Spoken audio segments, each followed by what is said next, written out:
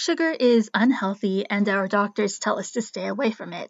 But once upon a time, sugar was part of medicine.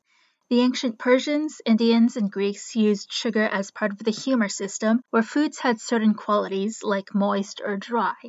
If your humors were out of balance, and you had too many moist humors, for example, then you ate foods with dry humor qualities to counteract that. Sugar was considered hot and moist. Apart from its use in the humor system of medicine, sugar was also used in apothecaries, or what we now know as pharmacies. Sugar is an excellent preservative. It helps bind ingredients together, and, well, when you have to take a bunch of bitter herbs, sugar helps you swallow everything down.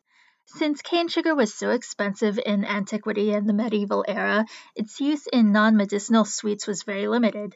In fact, non medicinal sweets, when available, were made by apothecaries rather than other people like cooks or bakers. It also helped that in Europe, apothecaries were the only ones allowed to actually buy and sell sugar in bulk.